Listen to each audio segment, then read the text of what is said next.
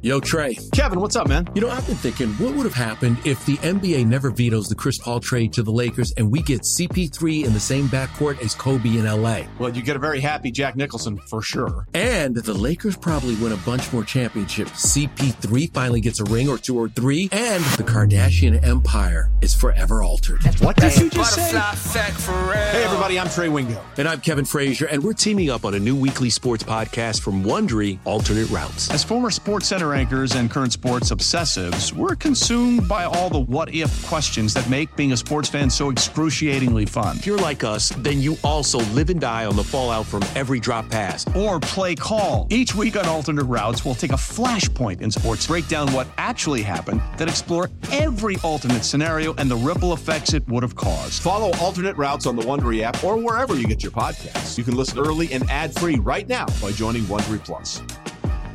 Presented by T-Mobile, the official wireless partner of Odyssey Sports. With an awesome network and great savings, there's never been a better time to join T-Mobile. Visit your neighborhood store to make the switch today. All right, here we go. Welcome, Todd, Zeile, on what is a busy day for the Mets. A lot going on. All of it overclouded by the news about Sandy Alderson leaving the team and to battle his reoccurring cancer. So we send our best, obviously, our prayers to his family and to himself for everything that he's got to go through. And that obviously far more important than the Mets' problems, which on the field continue to just multiply. And I've seen Todd Zeile talking about it recently as he has been analyzing the team, and we welcome him to the program now. Todd, welcome. How are you? Mike, how are you? Good, thank you. Talking to you. Yeah, it's nice talking to you. So I've watched you in recent days as this team has kind of mystified you a couple times and surprised you a little bit. And you, as a guy who I know is eminently fair, even you've been a little surprised by some of the stuff this team's had going on the last couple of days, huh? Yeah, I have. And first of all, I just want to, mirror your sentiments to Sandy. Disappointing. I think Sandy's a great guy, and yes, one of the great old school and a tough guy too. Clearly a tough guy. Yes, so and I love the fact that he's taking a leave of absence and he's expecting to return. So, well wishes to Sandy and his family, starting there. So, as far as this Mets team, tell me what you see. Tell me what you see. Yeah, you know what? I said after 12 games that this could be the worst thing to happen to Mickey Callaway and this team early on, because they were finding ways to win. Mickey was pushing a lot of buttons that were a little bit unusual, and kind of everything was going perfectly, and you knew that it couldn't continue that way. And then I think this, this rash of injuries and some of the just impotent offense has begun to really get, to me at least, looks like under the skin of some of their veteran players, and then putting added pressure on some of the younger guys. They don't really have the lineup top to bottom right now to be able to pick each other up. I think they didn't know what their identity was coming into the season. This team was a team that slugged. They were first in the National League last year in home runs.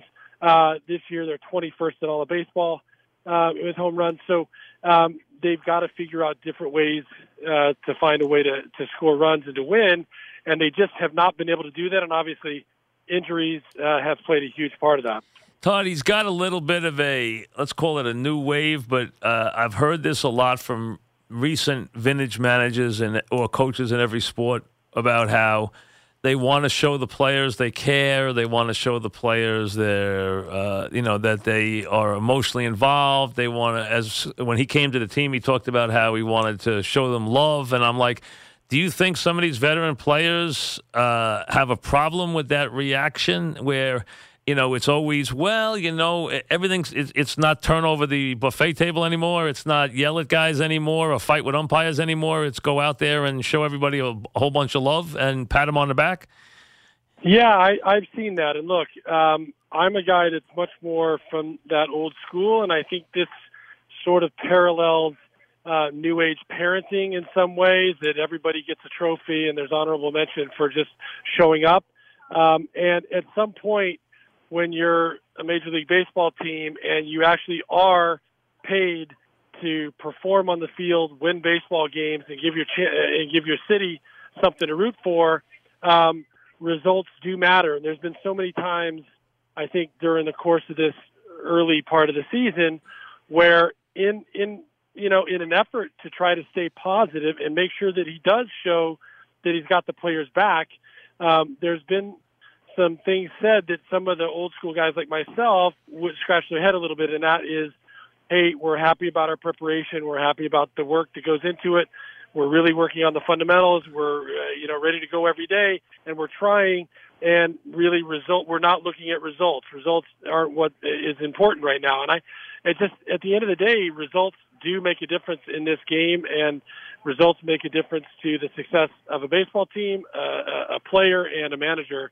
And I think I've actually been pleased in the last couple of weeks to see Mickey come out of that a little bit, show a little bit of emotion. He got on Conforto at one point. He talked. He had a team meeting and said he was never going to have a team meeting, and then had one and kind of aired them out a little bit. So I think those things are coming, and I think he's tried to do what he can to stay that positive player backing manager. But I think at some point results are going to make a difference, and he's got to be a little bit more assertive. Can you figure out what they're doing with Rosario? I can't. I mean, they benched him when he was 10 for 30 in his last 30 at-bats. He didn't look to be appreciably playing any worse than he had played at any one point, and now he's not in the lineup again. I know Reyes had 2 hits last night, but he's only hitting 170, and he's not the future. Clearly, this team is not playing well, and they're trying to build for the future. Why would they sit this kid now 3-4 games in a row?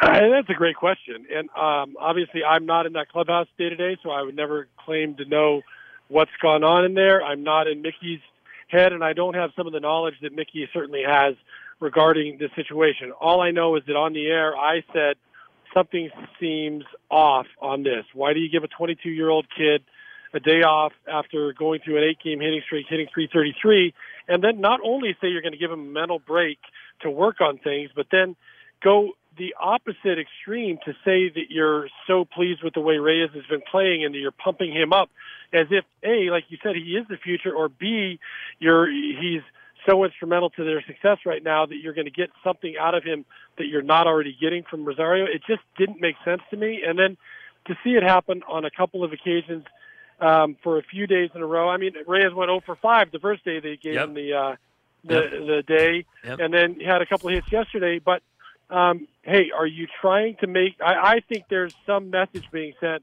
to Ahmed Rosario. I don't know what that is. I don't know the reasons behind it. But it feels to me like there has to be some message being sent to him that we as fans and analysts are not exactly aware of. Do you think it bothers them? And we're talking with Todd Zeile, who does the Mets analysis and was, along with Robin Ventura, the Mets had two of the, not only stand-up guys, but two of the nicest guys who ever, I always tell people, one of the nicest baseball players I ever met was Todd Zeile. I mean, he was always accommodating. He always did interviews. He was always the nicest guy. I mean, you and Robin Ventura both would get that award as being the nicest guys who ever came down the pike as baseball players.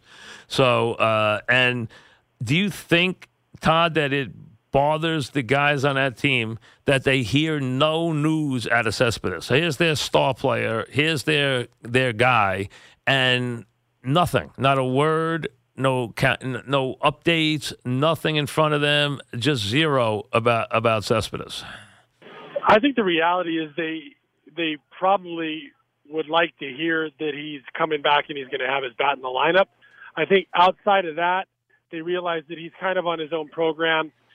He's not even in New York, and he's, at least for the last report was given, has no baseball activity as of yet, and not in the real near future.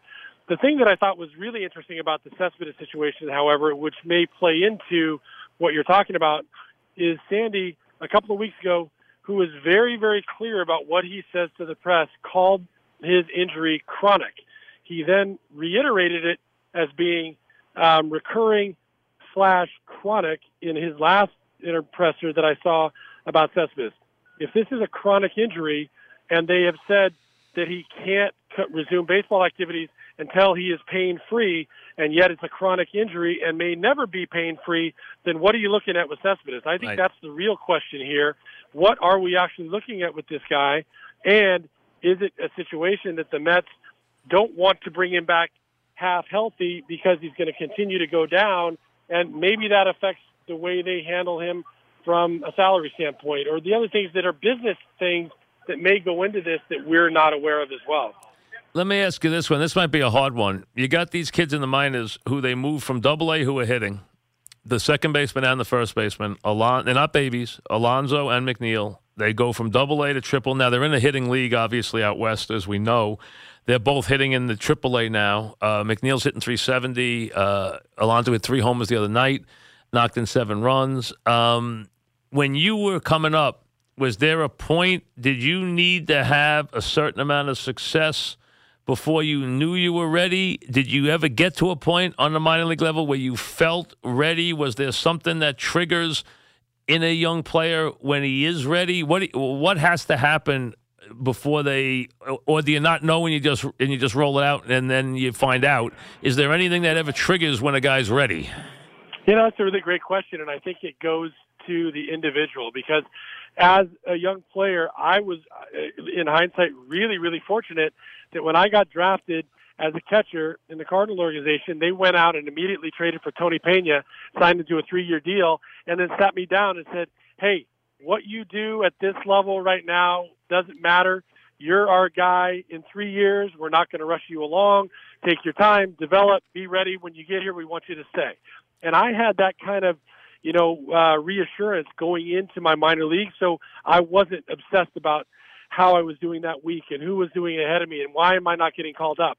There's a very different philosophy within a lot of different organizations, and what you find sometimes is that a kid that's having a great minor league season goes to AAA, he's gets really hot all of a sudden. At the big league level, when the team's struggling the way this one is, there's an urgency that people are trying to put on, get this kid here. But the organization has to really do a great job of thinking long term. And they're looking at it from a scout's perspective. Is this kid going to a hitter's league, just getting off to a hot start? Is he really adjusting to what he needs to adjust to? And you could say, you look back at Rosario and Conforto, both of those guys did some time in the minor leagues. They were projected as top prospects all around baseball. They came up here, and both of them have found struggles with their successes. So this is not easy. Going from AAA to the big leagues is not an easy transition, and it's really important to make sure that those guys are not just physically ready and putting up numbers, but are mentally prepared for what happens, especially when you come to play in New York City. It's funny, and we're talking with Todd Zeile. You were a Cardinal, as you just noted. The Cardinals and the Dodgers are known to be the two organizations that always teach the same way at every level and have a way of doing things that is universal through their organizations. They, more than any other franchise. Backman was quoted today in an article as saying, and he wasn't trying to take shots, but when press said the Mets do not spend a lot of time on fundamentals with their young players, less than other organizations do. He said that he noticed that when he was in the organization, even as a manager recently, until 2 years ago, that the Mets did not spend a lot of time on fundamentals with their players, say like the Cardinals, and they used the Cardinals as an example. Yeah, well, the Cardinals, I can only say from my experience there, is that it was really, really important at the very top, all the way down to everywhere in the minor leagues. George Kissel, a 70-year. Sorry about this. That's all right. That's all right. Don't worry I'm about on the barge here. Yeah, but, don't worry about it. A 70-year, member in a Cardinal uniform with guys like that, Red Shandies, and then Whitey Herzog at the very top that believed pitching, defense, speed, timely hitting, those types of little things that made the difference in games. And Whitey has World Series rings and championship rings to prove it. So that was really, really a point of emphasis in the Cardinal organization. Some organizations have not been so. I mean, I was with 11 organizations, so some just kind of let the team at different levels kind of decide how they approach fundamentals. But I think this goes to, and Wally's point, I think goes to, the discussion we were having about Dom Smith and Mickey saying he didn't have a bunt. He didn't know how to bunt. Right. So is Mickey, and it was an interesting point to where we're like, Mickey, why would you say that out loud? Because that is, if that's the case, and you wanted to bunt, then you should have had somebody up there that could bunt. If that's the case and you didn't want him to bunt, then you say, hey, Dom's an RBI guy. I thought he was going to drive one out of the park. We haven't been driving runs in from second base anyway, and you leave it at that. For him to make a point of saying, this is a big league guy that doesn't know how to bunt because he's never bunted in his life, I think might be a shot across the bow of that of the player development as a whole, because there's not a guy in my experience ever that is a hitter, whether he's a cleanup hitter in the minor leagues or he's hitting ninth, that hasn't at least had the experience of laying down a few bunts on a daily basis, learning to at least do basic fundamentals, so that if you're called on, if it's a crucial situation, you can do what you've been able to do since you're in Little League. And the thing is, Dom Smith had the whole left side of the infield. It wasn't like he was being asked to bunt for a base hit or do some great drag. It's a really basic fundamental. So that was a surprise. And I think some of that has been lost in the era of statistics and algorithms, because the reality is small ball in the statistics now, in the numbers game, doesn't pay. It's swing and misses are okay, strikeouts are okay, walks are good, homers are best. So yep. That is the philosophy, and guys just don't need to learn how to play small ball, get a runner over, and find a way to advance a guy if it's an out for you, because it doesn't help you in the statistical data, which is what it's all about now. We're talking with former Met Todd Zeile, who's been, you've seen him on an SNY analyzing the Mets before and after the games. Conforto, I've had Bobby V in. He likes Conforto. I've had Keith. Keith says he really likes Conforto. But Conforto continues to struggle. There's something there. What do you see or not see from Conforto? Well, I'm a big Conforto fan. Been a supporter of his from the day I saw him in Brooklyn. And part of my, real love for Conforto is more than what I think his ability speaks for. I think he's a quality young man. He's got a great work ethic. I think he really cares about his his performance on the field. I think he really cares about how he contributes to the team. I think right now, from what I've seen of him, he's coming back around, and he may get really hot. And when he gets hot, he can lift the team on his shoulders as he's done before. But I think this year, coming off an injury, not having a really productive full spring coming into this season, he's kind of getting through the spring training process early in the season. The weather's going to warm up a little bit. He's going to feel more and more confident about it, really letting the swing go without having in the back of the mind, I hope my shoulder stays together.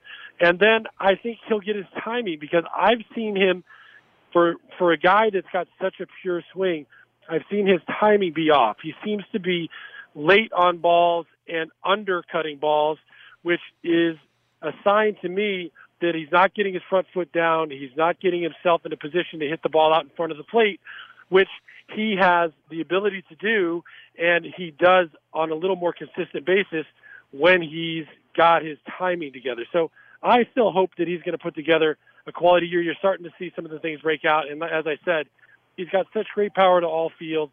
He's got a pure swing, and when he gets hot, he can carry the team. A lot of strikeouts, though, 70 and 230 at bats this year. How about Nimmo? Too many strikeouts. What do you see with Nimmo? Look, I love Nimmo. I think he's been a real bright spot for the Mets this season. I mean, you have to love his infectious personality. Absolutely, very positive, no question. The thing that I'm smiling about now, which is not so funny, is that this recent stretch for this team and the struggles that they've had getting runs across and supporting some of their pitchers or just finding ways to win has even knocked the smile sometimes off Brandon Nimmo's And face. he's got to stop jumping into the ball. You can't jump into the ball like that. No, he got pulled back again the other day for that. Wearing a big arm guard, which, hey, if you're wearing a big arm guard, I guess it's there to be used. But, look, what I like about Nimmo is that for a young player that's really kind of getting his feet under him this season, he's got great plate discipline. He has a very repeatable swing. He's not afraid to go deep in the count. He's not afraid to take a walk. He can. He's a quality base runner, and he's done a really good job of adapting himself to left field and center field, and could obviously even play the other corner outfield if need be. So I think he's a versatile guy. I think he's a good spark at the top of the lineup, and I think he's only going to get better as he continues to mature. Do you see anything that's, I mean, most people aren't very high on Dominic Smith. Do you see anything you like in Dominic Smith? You know what? Honestly, I haven't seen him enough. What I did like about him end of last year and what I've seen about him this year is for a left-handed guy with some pop. He didn't have a lot of pop early in the minor leagues. It kind of developed last year and even in the big leagues last year, is he's got some pop straight away into left center. And if he can continue to hit for a little bit better average, make more contact so that he's not striking out as much, I think he's got a chance to hit for an average and develop some more power. You know, he did hit 9 homers last year. He did. He did. He did. He hit more homers than people think. He only had 160 at bats. He hit 9 homers, which isn't bad. And he came up with people thinking that he wasn't expected to hit a lot of home runs because he had some power, but not, great power. So if he's showing the ability to drive the ball out to left center, then that means he's got power in there. The one thing that is a little bit unusual and I remains to be seen is he's done an amazing job of getting himself in better shape. He's really trim, but I haven't seen yet whether that's taken any pop out of his bat, because sometimes when you got guys that are a little more portly like that and they lose weight, sometimes some of that strength gets sapped from them and a little bit of the pop gets sapped from their bat as well. So I'm anxious to see how that develops with him. Todd, is a terrible streak like this, like they're in, harder on the veteran player or harder on the young player? I think it's harder on the veteran player, because I think a veteran player, especially a guy like Jay Bruce or Todd Frazier, I'm thinking of those guys in particular, are guys that thought going into the season that they had a realistic chance to win. They thought the team that was compiled, if they stayed healthy on the field, they had an opportunity to have a quality starting pitching staff with a depth in the bullpen that could get some games from the 6th inning on and enough pop in that lineup that they could score runs and win. So when they got started off so well, I think there was a lot of expectation that, hey, this is our year. And I think for those guys that know that their years to win are shrinking every year, it becomes more valuable for them to see wins, to see a successful team, and to be in a place where they've got a chance to get to the postseason. Listen, thanks for your analysis. Appreciate it very much. Good to talk to you. Thank you very much for coming on. Anytime, Todd. Mike. Thank you very much. Todd Zeile back after this.